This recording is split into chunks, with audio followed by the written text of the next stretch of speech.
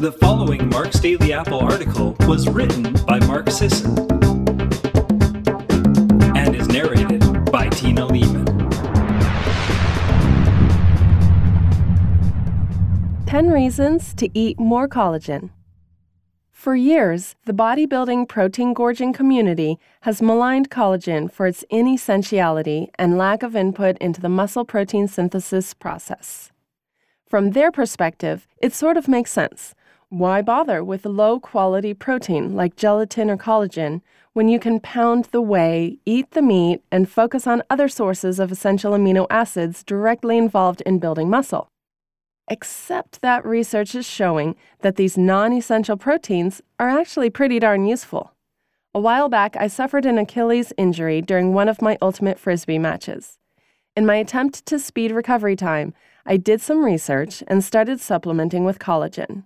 The results in my personal N=1 experiment were pretty dramatic. Once I added collagen to the mix, my healing kicked into overdrive. As I've dug deeper into this topic to uncover the many benefits dietary collagen can bestow upon us, I'm convinced that collagen/gelatin is an essential part of the human diet.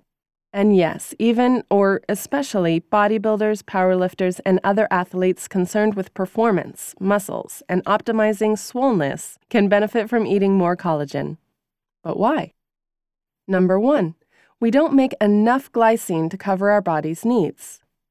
Most people view amino acids in one of two ways. Either they're essential, meaning our bodies can't synthesize them, or they're inessential, meaning our bodies can. In actuality, there's a third category. Amino acids can be conditionally essential. Glycine, the primary amino acid in collagen, is synthesized from the amino acid serine to the tune of 3 grams per day. That's not nearly enough. The human body requires at least 10 grams per day for basic metabolic processes. So we're looking at an average daily deficit of 7 grams that we need to make up for through diet. Even more in disease states that disrupt glycine synthesis, like rheumatoid arthritis. Number 2, we're wasting half the animal otherwise. The average cow is half muscle meat and half other stuff. Most people only eat the muscle meat and ignore the other stuff, which includes bones, connective tissue, cartilage, tendons, and other collagenous material. The other stuff ends up in pet food or used by other industries, but we could be eating it, getting healthier, and wasting less food in the process. Number 3, it balances out our meat intake. The more meat we eat, the more glycine our bodies utilize. This has been shown in rodent studies. Rats on high methionine, the amino acid most prevalent in muscle meat diets, die earlier than rats on low methionine diets. Keeping the methionine high while adding glycine, though, abolishes the reduced longevity. In human terms, this would be like continuing to eat muscle meat while adding in collagen or gelatinous meats. If the same holds true in humans, it means low animal protein diets aren't necessary to live longer, healthy lives. It means all those atrophied calorie restriction diets are doing it wrong. They could be eating meat, deriving the short-term benefits like increased lean mass, better athletic performance, and lower fat mass, and living long, healthy lives. Number 4, it might explain the meat disease links. We like meat around here, we make no bones about it, and whenever a questionable observation study comes out claiming a link between meat and disease or death, we're quick to show why it's spurious or explained by variables the researchers failed to control for. But there's another possibility. What if there is a connection between meat and certain diseases, like diabetes, and eating collagen is the way to severing that connection? In one recent study, the relationship between red meat and diabetes was abolished after controlling for low glycine status. People with low glycine levels and high meat intakes were more likely to have diabetes.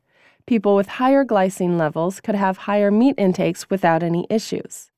In another study, low circulating levels of glycine predicted diabetes risk. It may very well be that the way most people eat meat in developed countries, eating chicken breasts over chicken wings and skin, lean steak over oxtails and shanks, muscle meat over bones, skin, and tendons, is unhealthy. Increasing your collagen, then, could balance out the meat intake. Number 5, It's protein-sparing. Eating gelatin reduces the amount of muscle meat required to maintain muscle mass and perform your regular protein-related physiological functions. We don't need so much of the expensive muscle protein when we're eating enough collagenous materials. Most recently, elderly men who supplemented with collagen experienced greater anabolic response to resistance training than elderly men who didn't take any collagen. Note, this was collagen, not whey or beef or eggs or any of the other rich sources of essential amino acids normally associated with muscle building. The increased dietary collagen was likely sparing the amount of meat protein used for daily maintenance and allowing its greater utilization for putting on lean muscle mass. Number 6. It improves sleep quality. One of my go-to sleep hacks is a big mug of bone broth about an hour before bed. It always knocks me out in a good non-narcotic way. And according to research, I'm not making this up or suffering from placebo. Human studies showed that 3 grams of glycine taken before bed increases the quality of your sleep and reduces daytime sleepiness following sleep restriction. Number 7. It's good for your joints. Remember that study showing how we need at least 10 grams of glycine each day for basic metabolic processes? One of those processes is the maintenance of collagen in our body, the most abundant protein we carry, in fact. Collagen is everywhere through the human body, but it concentrates where joints meet in the connective tissue binding us together. Those 10 grams of glycine is just for maintenance, not repair after catastrophic injury or recovery from intense loading. If you're a heavy exerciser or are recovering from joint damage, supplementary collagen/gelatin/glycine will improve your resilience. One recent study found that a glycine-rich diet made the Achilles tendon stronger and more resistant to rupture in rats, increasing a tendon remodeling in response to injury faster than rats on a low-glycine diet. A 2008 human study found that giving collagen hydrolysate supplements reduced pain in athletes complaining of joint pain. Number 8. It's good for your skin. Your face is made of collagen. Your underarms are made of collagen. All the problematic swaths of skin liable to descend into wrinkly parchment are made of collagen. Collagen provides body and bounce. Just like it keeps the integrity in a bowl of Jell-O, collagen keeps skin buoyant. And when collagen levels in the skin drop, the skin droops. The studies bear this out. In middle-aged Korean women, a collagen supplement, 6 grams per day, reduced skin cracking and increased serum collagen. Collagen peptides reduced wrinkling. Collagen improved skin elasticity. And since the apparent age of your face is actually a good barometer of your longevity, increasing collagen consumption to maintain skin appearance may be way more than just a cosmetic intervention. Number 9. It improves wound healing. Makes sense, right? Our collagen requirements increase during wound healing, which involves laying down collagen to build new tissue, so a little extra in the diet can make a big difference. In patients recovering from ulcers, collagen supplementation sped up healing time. Some clinicians are even packing collagen directly into the wound dressing to speed up the healing process. Number 10. It enhances cooking. The foundation of many classic cuisines and dishes is gelatin-rich bone and meat broth. Soups, sauces, demi-glace curries, Jell-O, American egg custard. Go to a high-end French restaurant and everything you eat, except maybe the dessert, will involve gelatin-rich stock. I've even used straight gelatin powder to enrich sauces and curries. Okay, Sisson, I'm convinced. How do I get more collagen in my life? Here are a few ways.